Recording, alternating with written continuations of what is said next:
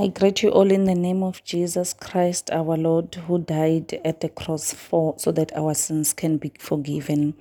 Today's scripture will be found at the book of John, chapter 12, from verses 1 to 11. It reads as follows. Jesus anointed at Bethany. 6 days before the Passover, Jesus came to Bethany, where Lazarus lived, whom Jesus has raised from the dead. Here a dinner was given in Jesus' honor.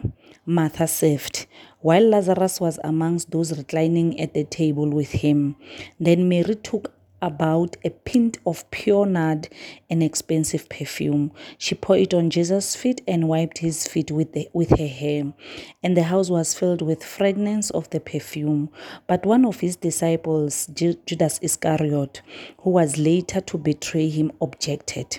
Why wasn't this perfume sold and the money given to the poor? It was worth a year's wages. He did not say this because he cared about the poor, but because he was a thief. As a keeper of the money bag, he used to help himself to what was put into it. Leave her alone, Jesus replied. It was intended that she should save this perfume for the day of my burial.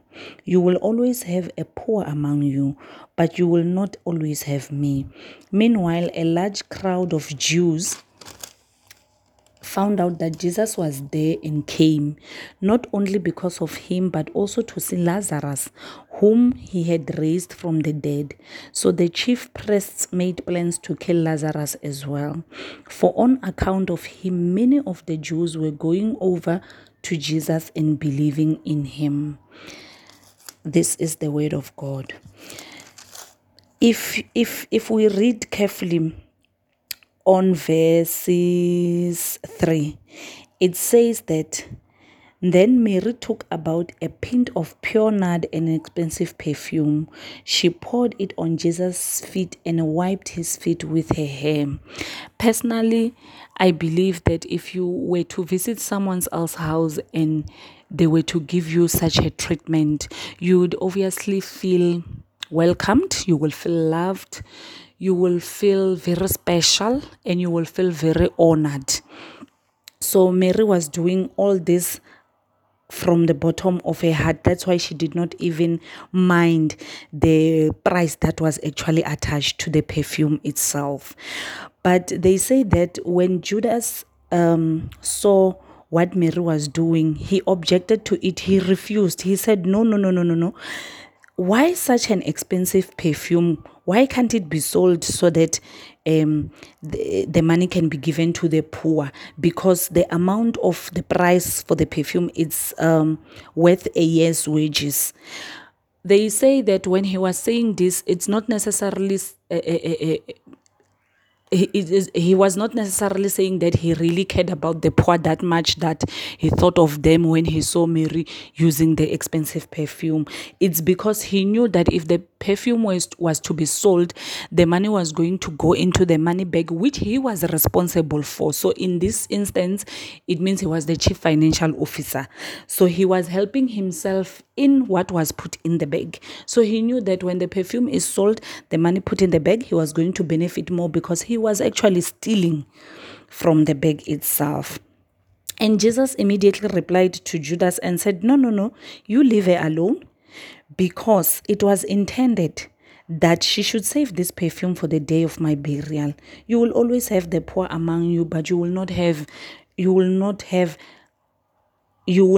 always have me. Meaning that Jesus is so special in a way that you will not always have him. You will only have him for that little moment that you have. So leave Mary alone to cherish Jesus, to do whatever pleases in her heart that she wants to do for him. That's how Jesus called Judas Iscariot into order with regards to the perfume.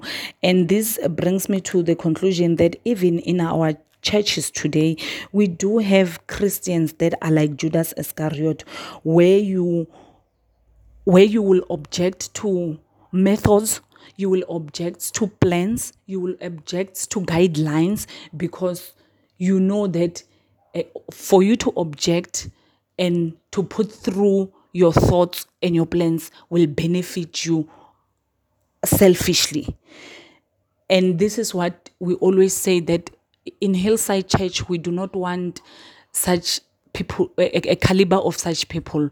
We pray to God that Hillside Church must be filled with people that have integrity, that have humility as well. So the most outstanding verse for me in this is when Judas Iscariot says, "Stop, don't use that perfume. We're going to sell it and give it to the poor." And Jesus then replies to say, "But you will always have the poor amongst you, but you will not always have me." So it is as much as good for us to spoil Jesus while we still have him, because we're not going to have him forever. And with this little knowledge that I have, this is what I wanted to share with you today. And I'm hoping and praying that all your plans as Hillside Church members are in line with what God has in plan for you. And may the good Lord bless us. Amen.